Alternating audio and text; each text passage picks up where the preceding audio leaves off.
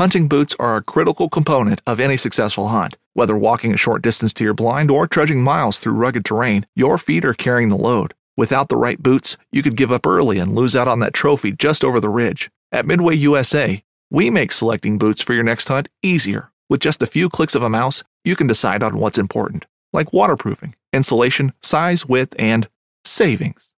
For just about everything for shooting, hunting, and the outdoors, check out MidwayUSA.com. Hey everybody, welcome to the podcast today. We're going to set a record today. Today's record is the furthest interview that we've ever done. This person is Captain Darran Davis.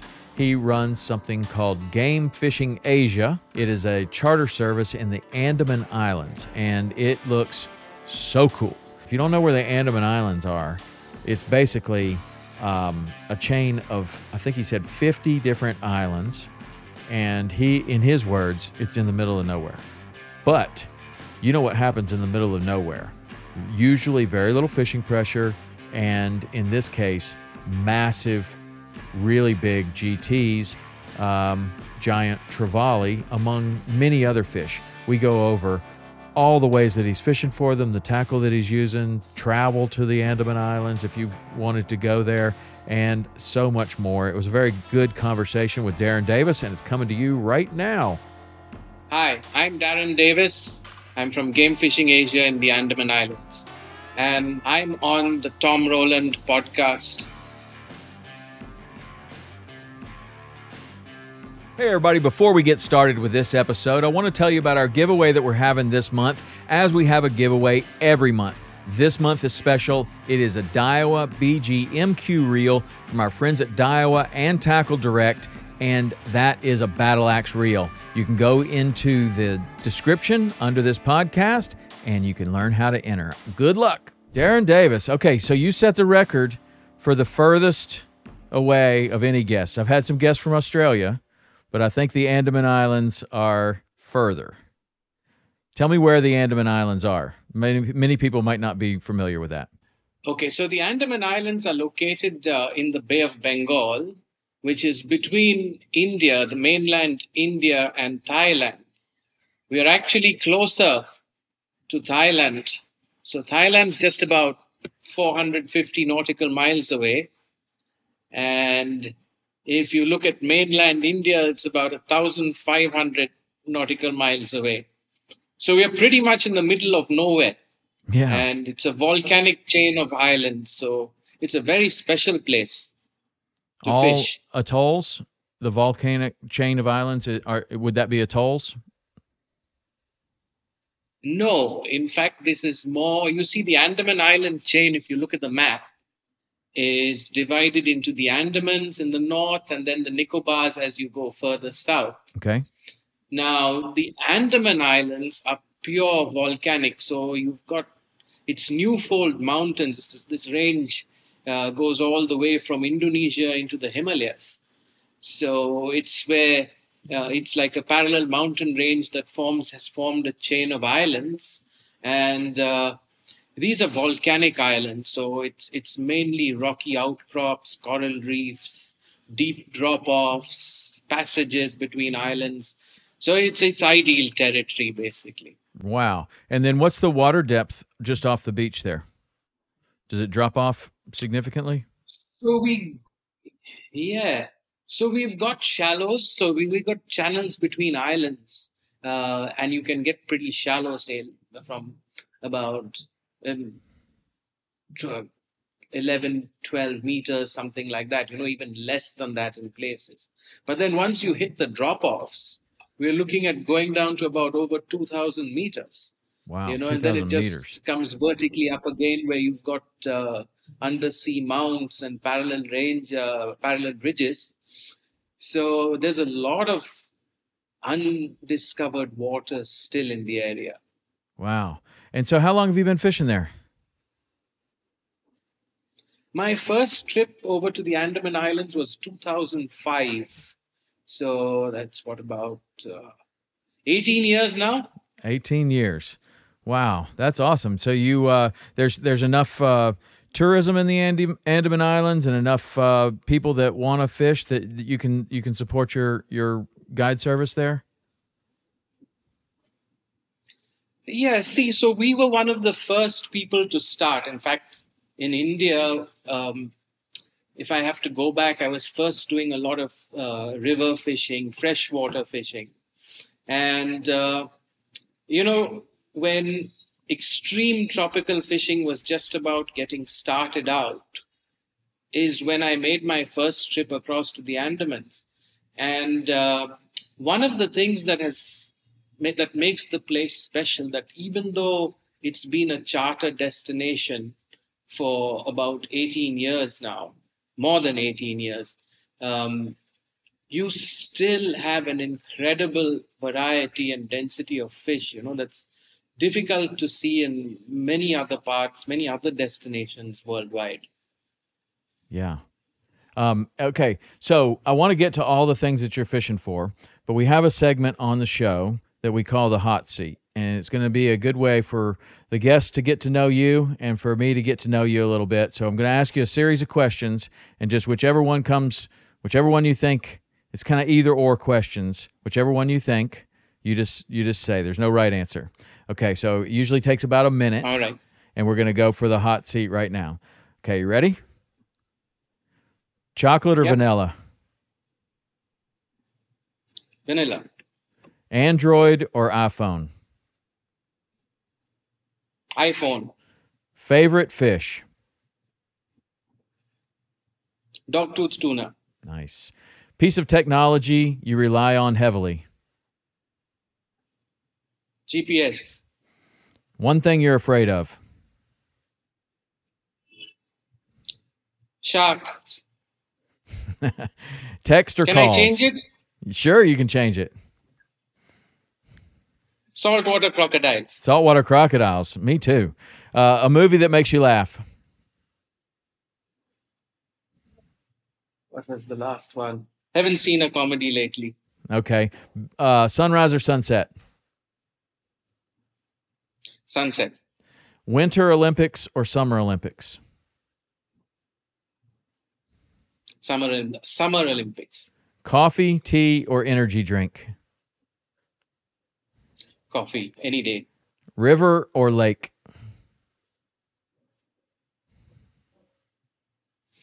Lake. Spinning rod or conventional? And I'll tell you why later. Okay. Spinning rod or conventional? Say that again, Tom. Spinning rod or conventional tackle? Both. Both. Okay. Good. You made it through. Okay, cool. So, why a lake? Or no, why a river? What did you say? A river or a lake? I said lake. The reason why is I've started fishing freshwater for snakehead, Okay. which I think is an invasive species in It the is. States. It is invasive, but it's very popular. We've been fishing snakehead here for the last, I don't know, I think I grew up fishing snakehead, so maybe 30 odd years. And some of the best snakehead fishing that we have is in big man-made reservoirs. Okay. So that's why I chose a lake over a river. Now, with your snakehead, that's a native species where you were fishing for them. Is that correct? Yes. Okay. Yes. And Yes. how big would they get in their native range? So the biggest ones we've got is about in the 13 to 15 pound range. Okay. And I have seen pictures of those that are up to about 20 pounds. Wow. That's really big. I don't believe that they get that big here.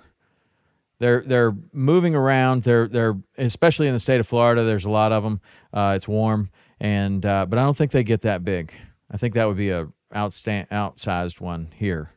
That would be cool. So what's the tactic for fishing for the big snakeheads where you were fishing? Well, we use very similar gear to what you'll use for bass. It's the spros and the bronze-eye frogs and the poppers with a bait casting setup. We sometimes use spinner baits or even just the plain old Colorado blades with homemade spinners. It's pretty simple actually, but it just depends where you're fishing them, what kind of structure you have. Some of the lakes and reservoirs, there's a lot of sunken trees and rocky areas. So it just depends, where you are. If you're fishing heavily covered waters, then you'd use more of the frog, or it depends where the fish are holding, really. If they want to stay below the surface and not come up for surface lures, then of course you'd want to fish deeper and maybe even go on to your crankbaits and stuff Right. like that. What But otherwise, yeah. what is the native range? Where were you fishing them? What country? I fished for snakehead mainly India now. India. Mainly in India. Okay. Very cool. Yeah. Okay, so you were kind of a freshwater guide. You're fishing for snakehead. What other species were you fishing for in India? Well, I used to fish for the Marcia. Okay. Heard of Oh, the the Masir. humpback. Yes. Yes. Tell me about that fish. That is a fish that so many fly anglers here in the United States have at the very top of their list. And tell me about that fish. What makes that fish special? Okay, so there's two types of Marcia that we have, okay, which are mainly sought after by the sport fishing fraternity, as it were. There's the southern Marcia, which is the humpback Marcia, and that's the biggest one. That goes to over 100 pounds. Now, those unfortunately have become really rare to find, and you're not really allowed to fish for them anymore. This is the golden Marcia that I'm talking about. And then as you go towards northern India, you have the Himalayan golden Marcia. And that is a fish which stays in glacial fed rivers, colder running water. And that's the one which a lot of anglers attempt to catch on fly, spinner, hard body lure, and so forth. The main difference between the two of them is the southern Marcia was more of a fish that would take live bait, or like carp baits, whereas the northern Marcia is more predatory, will take lures more actively. So that's about it with the Marcia fishing. It's quite tough. It's difficult, not easy. Yeah. You need to spend a lot of time, effort. Your fishing trip can go off if you have rains up in the Himalayas. The water turns chocolate and muddy, and you could lose out on a whole trip. So a lot of luck comes into play. Yeah. I've heard that there's a lot of fishing rights that is a difficult thing to kind of be able to fish where those fish are, that a lot of that is private land and anglers are not able to get in there. Is that true or not? I've even heard that royalty of sorts owns most of the places that are really good to fish, but I don't know. I've never fished for the Masir, but I would love to. So these are just the things that some of my clients have told me. See, what happens with the Marcia and its habitat is mainly through protected forest areas, which go into reserve forest or national park.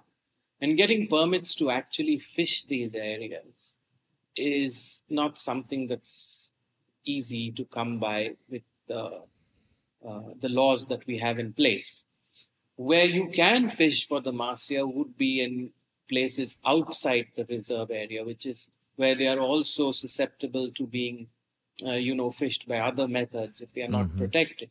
So, in effect, being able to protect the fish has been an ongoing issue, and getting places within or from different states where they actually allow you to fish for the Marcia within protected or reserve forests has been the biggest challenge so far. So was that one of the reasons why you started to venture out into saltwater and to eventually get to the Andamans? It was one of the reasons. And then, it was also the novelty. When we thought of, I must admit that before I fished saltwater, I thought that the Marcia tackle was the heaviest that you could get, So The first time I went over to the Andaman Islands, we took a lot of Marcia tackle and just scaled it up with a few larger lures and stuff like that. And just realized it was absolute didn't work. We were busted off so many times we didn't know what hit us from where, and then it left you saying, "Yeah, what do I do next?" And so, how did you learn about the Andaman fishery and eventually become a guide or start your charter service over there? Just a lot of trips, or did you go there once and stay? No, it was so we basically the first time I made a trip there was a complete eye opener. We didn't really catch much. We just realized what type of fish are out there. The second time we did a lot more research, I must admit, and did a lot more research, bought a lot better tackle. I got my first Stella before I made the next trip there.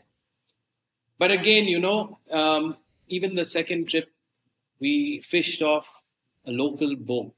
And that, I must say, was interesting because you're trying to fight GTs and cast off this wooden boat, long canoe dugout. And the planks on it that, sort of gave you the deck area were like piano keys every time you stood on them. We were trying to catch GTs with that. So it was interesting. It was a bit scary as well. But I think I was a lot younger then, prone to a bit more stupidity than now. So that's where it went from there. And then we realized, I realized that there was a lot of potential to actually run a charter. And that's when I went and got my first boat in. And we started with one small boat. So that was how it started. And from there, I have to say that we had, there was an Italian fisherman who had confidence to come out and fish with my company by the name of Nicola Zingarelli. He came out and, the one trip that we did with him was what showed me the way to start looking for places and how to go about setting up this charter. And that was in our first year that we were there. So that got us rolling, So I really have to be thankful for that one trip that we did. Yeah. And did you tell me about the tourism in the Andaman Islands? Where is most of that tourism coming from? You got a lot of different places near you, but is there a place where the majority of the tourism comes from?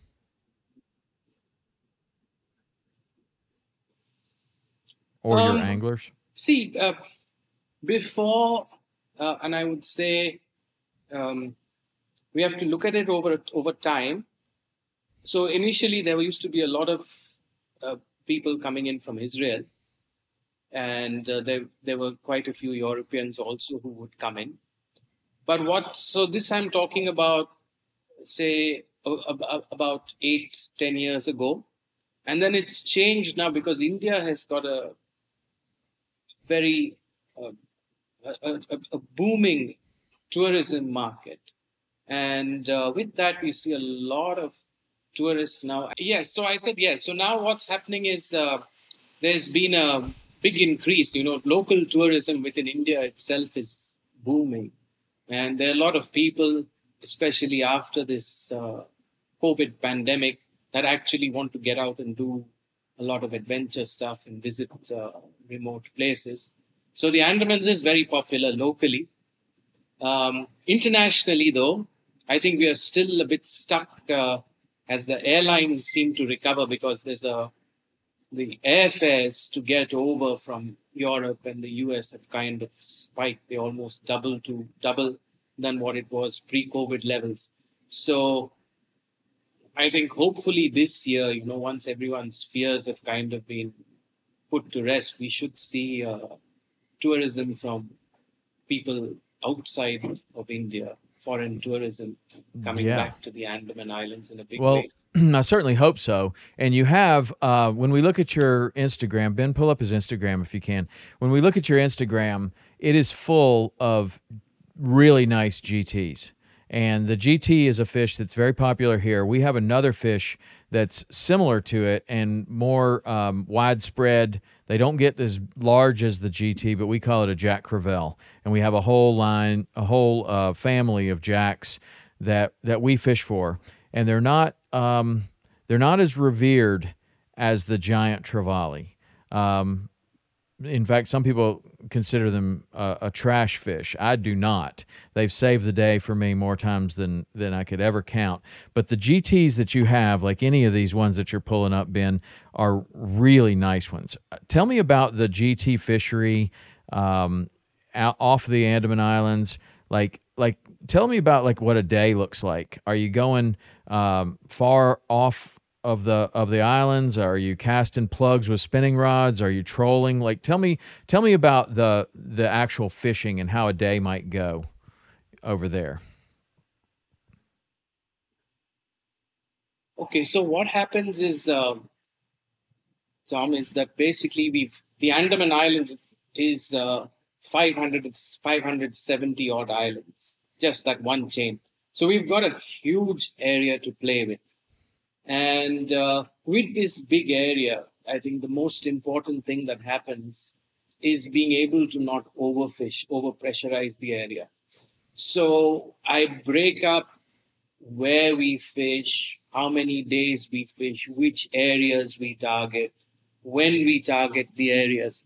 So we are fishing sometimes close, sometimes we move, say, about 65 nautical miles away for a day trip. And there are other days where we go up to 80 nautical miles. But it's just, so that we are able to not pressurize areas, which is very important, and be able to keep getting our clients, put them onto really good size fish, so they have a real experience when it comes to catching GTs. Now, if I just give you some brief data, we do approximately 2,000 GTs a year in a season, which is about, say, 6 months. That's a lot of GTs landed. And it's not, when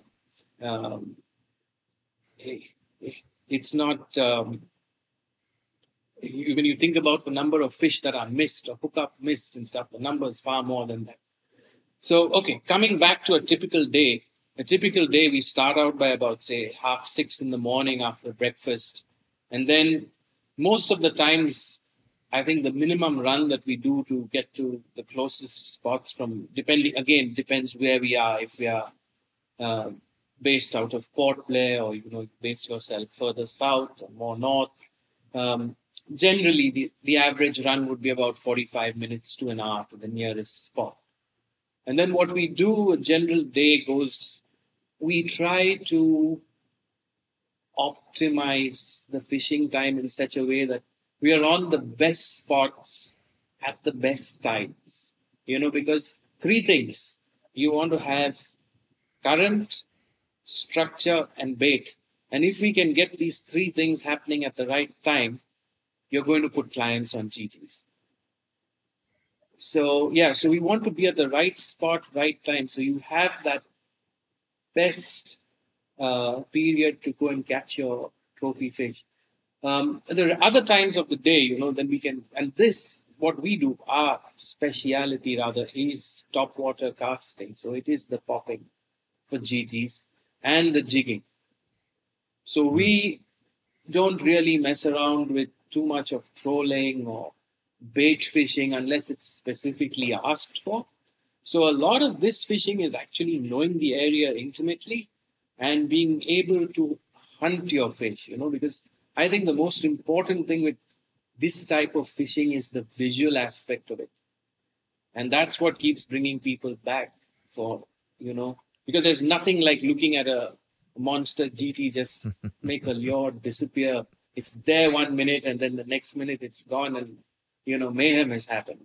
Yeah. They've got people clinging on for dear life and if they get through those first few seconds, then there's...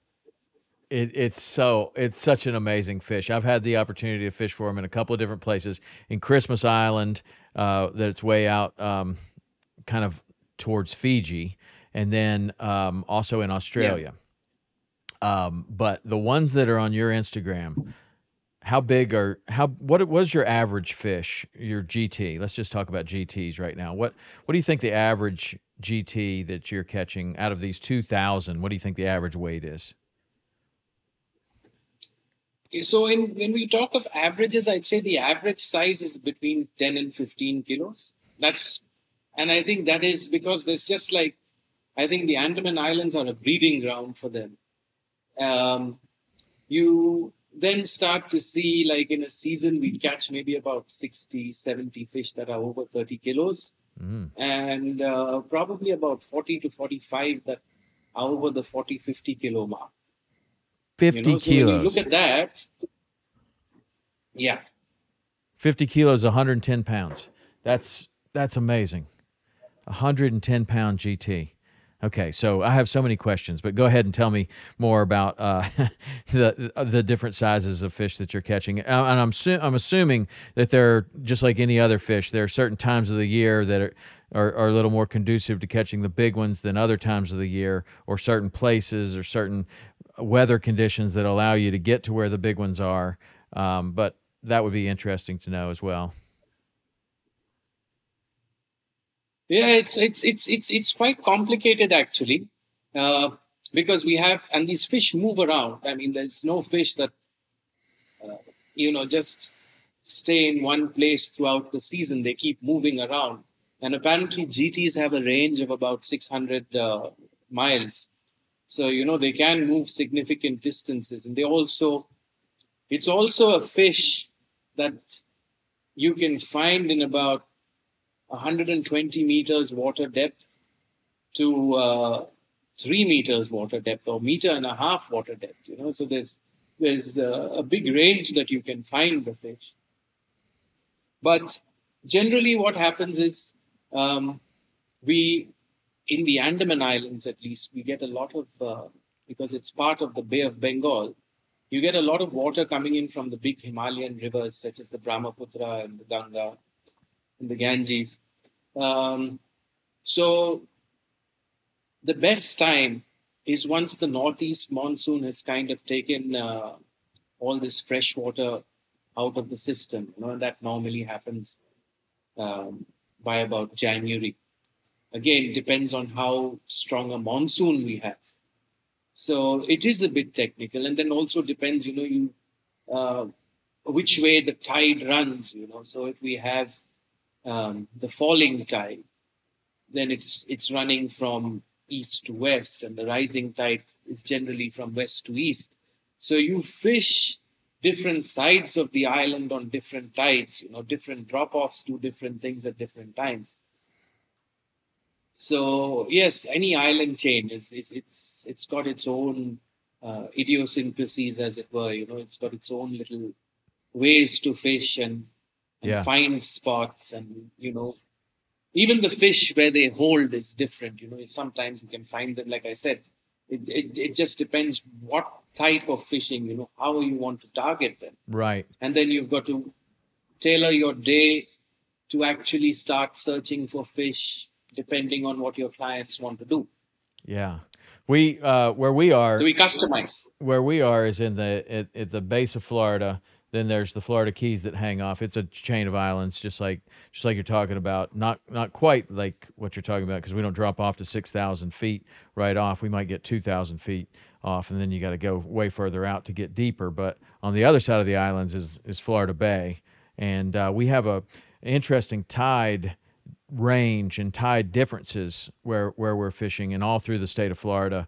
There are a lot of tide differences. Tell me about the way the tides work there. Is it a big tide range between low tide and high tide? Like, how many feet or meters are we talking about the difference between low tide and high tide where you are? Yeah, so you're looking at so the way the tide range is it's roughly about 6 hours, 12 hours, but 6 hours one tide high, 6 hours to high, 6 hours to low. So you have roughly 4 tides in a day. Mm-hmm. And the maximum that we look at over spring tides would be a 3 meter Okay. tidal range, between low tide and high tide. And 3 meters, but you know what, when you have to look at it, you look at it in the context of an island, and you look at it in the context of passages, channels between islands and drop-offs, and that actually can on some days, maybe be around 3.5 knots of current with the tidal range, and the current is what plays the biggest part because it's water movement, Yes. you know. Mm-hmm. When I fished in Sri Lanka, again for GTs, and that was something that I explored and enjoyed doing. The maximum tidal range, because it's part of the Indian Oceans, right on the Indian Ocean, was 50 centimeters. That's not even a foot and a half, just Yeah. about over a foot and a half on spring tides. And it didn't make a difference because they weren't, the fish there didn't feed on your tides. They fed more on ocean current. If they had ocean current Ocean going currents. over the reef, you'd catch fish. And if you didn't, there were no fish. Right. Yes. So very different. Each of these places is incredibly different. And one of the things I picked up on which I was fishing there, which is really interesting, is if you have a freshwater system that empties into the sea, or it's got tidal flow going in and out, Yes. then that's the area that you want to fish, when you've got these small change of tides and stuff like that, Yes. So, and it worked. We put it to great use fishing in the Andaman Islands. Yeah. That's fantastic. That those estuary areas where the rivers come in, they're also great where we are as well. Those are fantastic areas where you have a river coming in, and that's what I did in Australia. I was at the Bay of Carpentaria at the top of Australia, and there are rivers that just flow right in, and we would fish every single one of those river mouths, and that was where we got some of the best fishing. That wasn't where we caught the GTs, but it was where we caught many of the other fish that they have there. Tell me about the tackle that you're using when you're casting lures for these fish that you might catch a 110-pound GT. What can you go over your rig and what and just what you're using, what knots, everything? I mean, we've got some very avid fishermen on here that would love to hear what the rig looks like for those big GT. Okay, so when it comes to GTs, I would say that, you don't want to mess around. I mean, there are people who've caught GTs on light tackle, but I've seen just far too many bust off, or even if you manage to land it, the fight is so long that you actually the fish doesn't make it. Right. So a GT fight is brutal, it's short, and it's really, really tough on your tackle. Okay, so if your tackle has got the smallest glitch, or it's not up to the mark in some small way, it's going to be found out. Personally, I think let's start with the reels. Either the Shimano Stellas or the Daiwa Saltigas would be about the best that you could use. It's what I use personally. Fishing rod wise, Saltiga. Yeah. Fishing rod wise, I would say there are a lot of Japanese manufacturers that are really good. You've got your ripple fishers. What about just the length and the weight of the rod, like the length and the action of the rod? What are you looking for with one that you're going to throw the lures with? I would say length wise, you're looking at least 7.5 feet, because you want a stiff action, a fast action. It should have not much, shouldn't be a slow taper, because the whole thing about casting poppers, stick baits is again different. You want the rod to have flex, because that's what imparts the action into the lure. But with poppers, you want a stiff rod, a fast action. Both your rods, I would say the minimum length for this type of fishing is about 7.5 feet. The rating, we normally talk in terms of PE line. So if I say PE line, you're talking about minimum 80 pound. Okay. I prefer 100. Uh, but again, it also depends on an angler's ability to use heavier stuff. So if you can use, say, P10, P12, which is 130, 150 pound braided line, um, all day, mind you. When I talk about this type of fishing, it's a brutal day because it starts about 7:30, 8 in the morning. You don't come back. If you leave at 6 in the morning and you're back by 5 in the evening, you've been out in a tropical furnace casting these lures that weigh up to say 200 grams each, and you don't know when you're going to get a strike from a GT that's going to really fight you hard for at least 10 minutes. So it takes it out of you. So the tackle needs to stand up. Your rods, like we said, Saltiga for the reel, the Shimano Stellas, rods about 7.5. I'd say max is on the top of the lengthwise would be about 8.5. Again, comes down to being able to carry these rods across and travel with them, because most of them are, the butt joint and then just a long section of blank.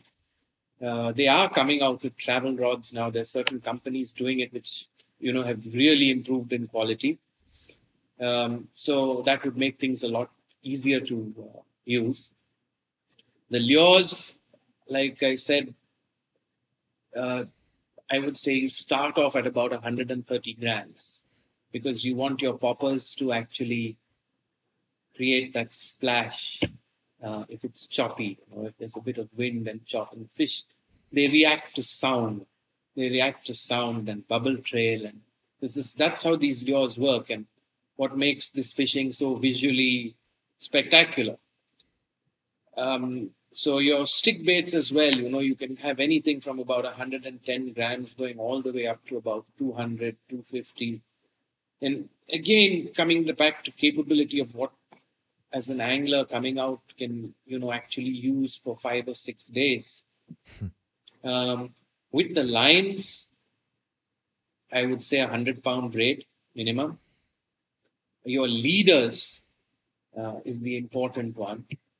And that one is, I would say, we start at about 150 pounds and go up to about 200. Do you use fluorocarbon or mono? I prefer mono. Okay. Nylon, no fluoro.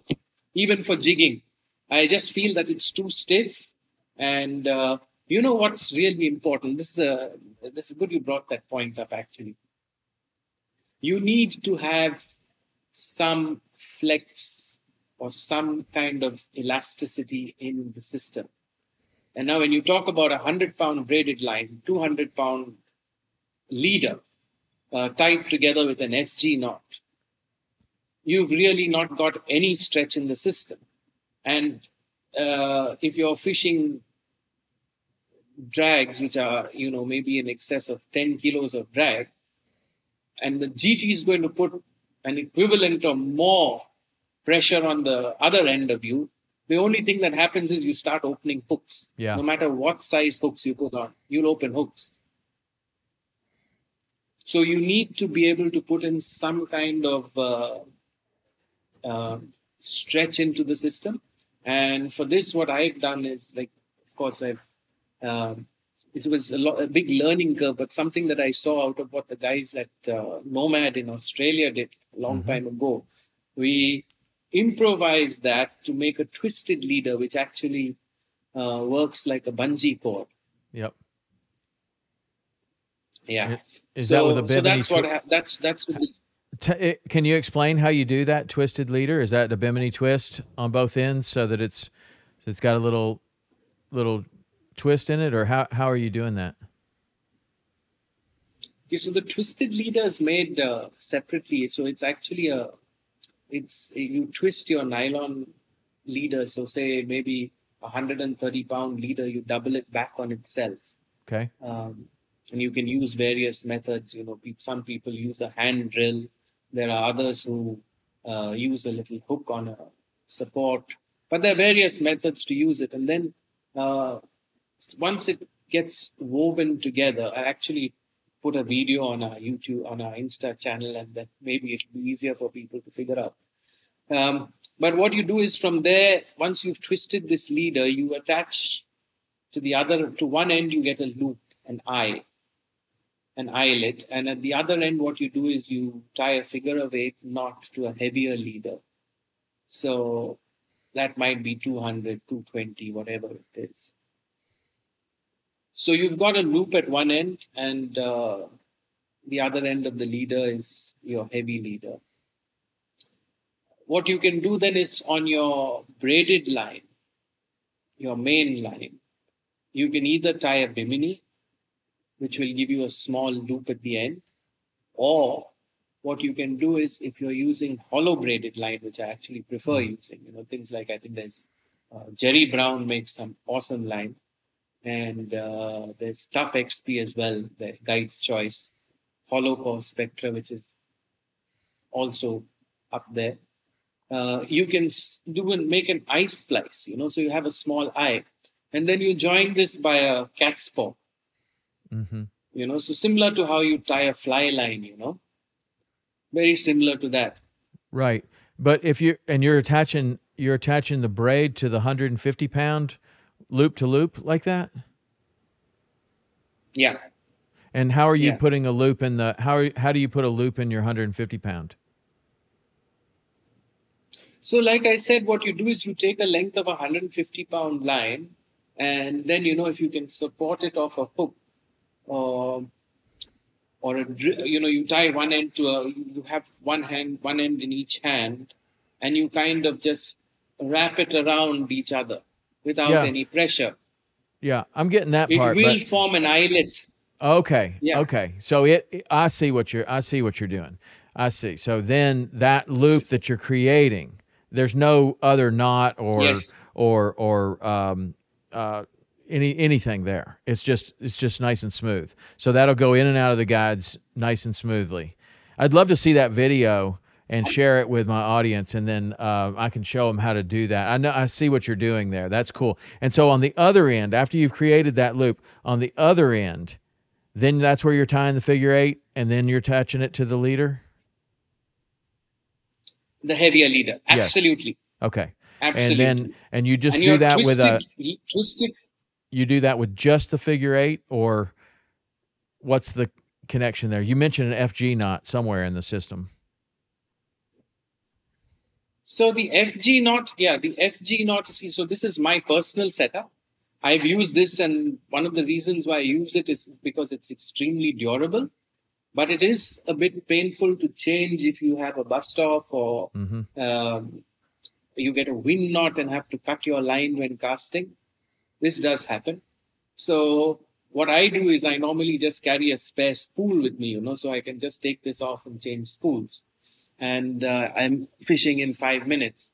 But the other connection which also works very well is just an FG knot tied directly to your leader. Your main line as braid, and then you tie an FG knot to your leader. In this case, the only thing I would suggest is, you use a slightly longer leader, so you're looking at least a span. So you're talking of about 2 meters there. So that is another reason where if you're using nylon, 2 meters of nylon will stretch. There is a bit of stretch in it compared to if you only went down to about 3 feet or a yard or meter or so. So these are the two connections. Yeah. For jigging and stuff like that, we've talked only about popping.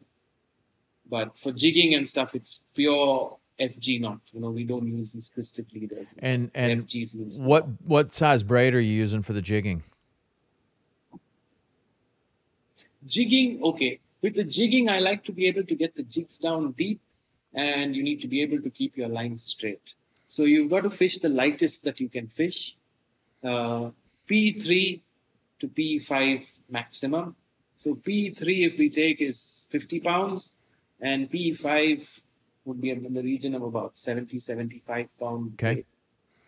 Okay. And are you that's it. when you're doing the jigging, are you speed jigging or what we call slow pitch jigging, where and it's two different techniques with two different types of tackle, really. But can you explain how you're catching the fish jigging? You're dropping down, how deep, keeping the line straight, and how are you moving that jig to get the bite? Okay, so what happens is when we're jigging, a lot of it depends on the captain calling out where the fish are marking. Okay, so you might have and what depth you're fishing at. So if you're fishing, say, 70 meters of water, let's say 70 meters, 200 feet of water, and you've got fish that are marking in the upper third of the water column, then there's no point in dropping your jig all the way down 200 Right. feet. So the captain has actually got to call out and, tell you where the fish are marking, which is why your indicator braids now, which have markings every 5 feet, 10 meters or whatever it is, have become very popular for jigging. So you know how deep your jig is, where it is in the water column. So with jigging now, again, with the action, it just depends what the fish want. And we've seen that, in the Andamans, at least if I'm talking about it, a lot of fish like you to go fast. Okay, and the faster you go with erratic pauses, it doesn't have to be a fancy action or, working like a speed maniac or something like that. But as long as you're going fast and you can, vary the action a bit with pauses, and is where we find we have a lot of stripes. And there are other guys who are absolute masters with slow pitch jigging. Slow pitch jigging is a lot closer to the bottom. Whereas if you have fish, mid-water fish, one of the things I really like is mid-water fish. Mid-water fish means predators for me. Mm-hmm. And, it can be anything. It could be your GTs, could be dogtooth. And you actually can see, if you see schools of bonito, look at them on the transducer and on the fish finder screen, and you're able to see where the predators are, then it becomes a lot more interesting because you're waiting for guys to see how they kind of react to everything. That's really cool. So many different ways to fish for the GT, and that's mostly what we've talked about. What are the other species of fish that you catch over there regularly? You mentioned the dogtooth tuna. That's one that we're familiar with. What other type of fish are you catching regularly or targeting? Okay, so let's see. So we get a lot of Spanish mackerel. Then we get a whole lot of groupers, all the way from your red coral trout, your saddleback grouper, to the Goliath groupers. I think we fought one on jig that was about 180 kilos. 180 which kilos. is like what, close to 400 pounds? Yeah, 400 pounds. Yeah. Now, they had a fish. Now, we have a Goliath grouper in Florida. And then when I went to Australia, they called it a Queensland groper. It looked almost exactly the same. And so the fish that you're calling a Goliath grouper, are you familiar with what we call a Goliath grouper, and how similar do you think those fish are? Are they the same fish or slightly different? It's slightly different. In fact, if you scroll down on our page, there's a picture of one of those See if you can find massive that, Ben, Goliath groupers on the Instagram, Ben. It's slightly different because scroll down. Go ahead. I'm sorry. These have got the fins and the tail have got a gold band. It's just like a little band. That's one of the ways to. Yeah, I think you'd have to scroll a lot further down. He says it's way down there. Oh, sailfish, huh? You have sailfish? Yes, we catch sailfish. Then you've got a whole lot of reef species. What about marlin species? Jobfish. Oh, okay. Marlin we've got the black and the blue. Okay. In fact, I've caught a couple, but it's not something that we do very seriously. It's only when people come and ask us. And trevallies, within the trevallies itself, you've got a whole lot of trevallies. It's bluefin trevally and gold spot trevally, golden trevally. There's so many, so many. Have we passed it yet, you think? So, You say got that a lot again, of. Tom. Have we passed the Goliath over here on your Instagram? Can you see the Instagram? I think so. Okay. Yeah, There's I a can lot of see it. I really just need to interesting see. looking fish here. Like that almost looks like a Goliath. What is that one that is it just went out? That is Bohar snapper. And what about that one right there? That one that he's got the. That's a normal tiger. That's a normal grouper. Okay. Keep going down, Ben. That's not Goliath. Really, really cool fish. Tons of GTs. There's no question about that. That is again yeah. Now this looks like that one right there with the yellow shirt, Ben. You see the one not right there. That has a lot of markings similar to a lot of our groupers. What is that one called? Yes. That's again normal. That's a normal grouper. rock grouper. Okay. So Yeah. we'll get to this real big Goliath here. I want to see how that's different, because that was one of the things that I thought was the most interesting about going to Australia were the differences in the fish. And there would be these fish that like a Spanish mackerel, for example.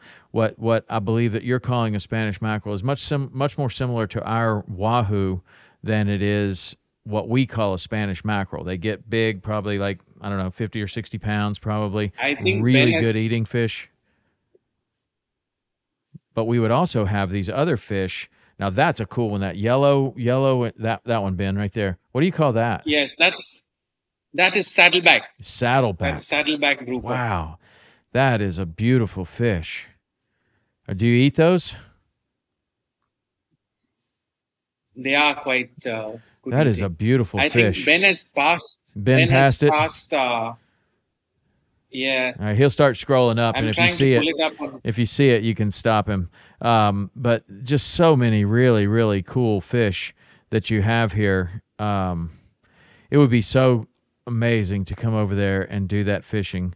So we're gonna watch the airplane tickets and see how we can get over there to see you. Wow, amazing stuff.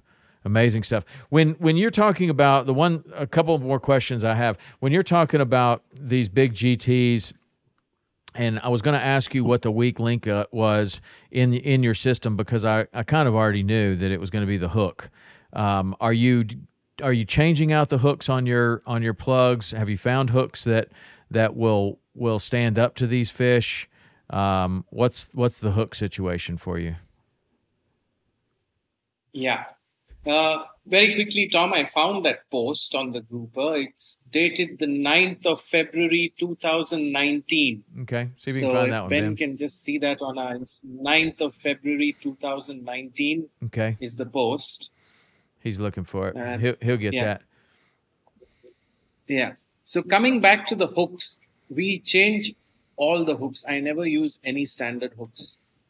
BKK is now making some good hooks for this. Owners were good. Then I think Gamakatsu's another good brand. Mm-hmm. So hooks are very important. Super. Very, very important. And the other thing is, Is that it? there it is. That's the And so grouper that's we're what you're talking calling about. the Goliath grouper? That's what you call a Goliath grouper? Yeah. It's Yes. We have a fish. See if you can pull up our Goliath grouper. Look up a Florida Goliath grouper, Ben. Very similar body style. The body style looks almost exactly the same. The markings are all different, though. And that, I think, looks a lot more like the Queensland groper that I caught in Australia. Interesting, though. I love how you'll have these fish that are just slightly different, but they have many of the same habits. You can find them in many of the same places, but they're just different in one place or another. And some of them, like some of the fish that we found were really difficult to catch here, weren't difficult to catch in Australia. So that was a blast for us, because like the permit is a really hard fish for us to catch. But over there, they weren't that hard. So we could catch multiples there. So that's a pretty good shot of one of our Goliaths. But a lot of times the markings you can see on the tail where there's the kind of the yellow markings and then the dark bands, and that'll go all the way through the fish. See if you can find one that's more lit up there, Ben. And they'll get as big as those other ones that you caught in Florida. Really cool fish. Okay, so the last question I'm going to ask you, and I would add this to the hot seat. I asked you what your favorite fish was, and you said dogtooth tuna. But then we started talking about Messier and GTs. So between the GT and the Messier, which one is your favorite? The GT. Yeah, yeah. And then between the GT and the dogtooth? I'll pick the dogtooth. The GT is easier to catch. Okay. The dogtooth is much more difficult. I think you land about 10% of, if you're lucky, of what you hook. So dogtooth is up there. It's just a brutal fish. GT you land. GT you can, after a while you'll be able to figure out how to do GTs.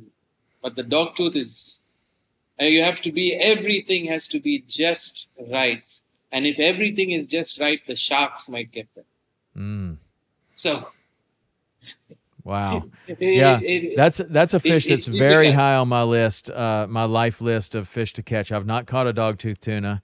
It's one that I definitely want to catch, and have some spearfishing friends that they actually spearfish the dogtooth tuna. If you can believe that, it's tough, but they get them. But that's incredible. Hey, pull up his Instagram one more time so people can see where it is. And Darran, if you can tell everyone how they can follow you and possibly come to see you. We have people listening to this podcast from basically everywhere in the world. So it wouldn't surprise me at all if you picked up a couple of customers from this, because your fishing looks amazing. And it's definitely has entered my list of places that I'd like to go. Yeah, we'd be happy to have you over, Tom. Anytime. Well, tell everybody how they can. Oh, absolutely. It's great to, I mean, obviously you are very avid and knowledgeable fisherman. The way that you're going through your setup and everything, the people that listen to this are very interested in that and can apply that to different things that we do here. But I know that there will be people that would like to come see you. So how would they do that? Okay, so the easiest way to come over to the Andaman Islands is basically you have to fly into mainland India, and New Delhi would be the best known place to get to. From New Delhi, then you take a domestic flight over to Port Blair, which is the capital of the Andaman Islands. And it's also the start and end point for our trips. So once you get into Port Blair, then we kind of handle everything. It's like a all-included solution, so you just get there, then we take care of the rest. To contact us, well, you have our Instagram page, which is Game Fishing Asia, and we also have our website put up on the page. So if you get in touch with us, or look at the website or the Insta page, contact us. Even on Facebook, or whatever it is, we are all under the same brand, Game Fishing Asia. Okay. So you could message us, or, any of the contact phone numbers there, just drop us a message or whatever, and we get back to you as soon as we can. Sometimes if you're out fishing, you might expect a delay, but otherwise, generally we get back to you the same day. Awesome. Well, Darran, it was really great to get to know you and learn a little bit more about what you do over there. Those fish that you're catching are amazing, and we're definitely gonna try to make our way over to the Andaman Islands. That's for sure. So thanks for coming on the show today. I really appreciate it. We'll stay in touch, and we'll do it again. Thanks for having me on board.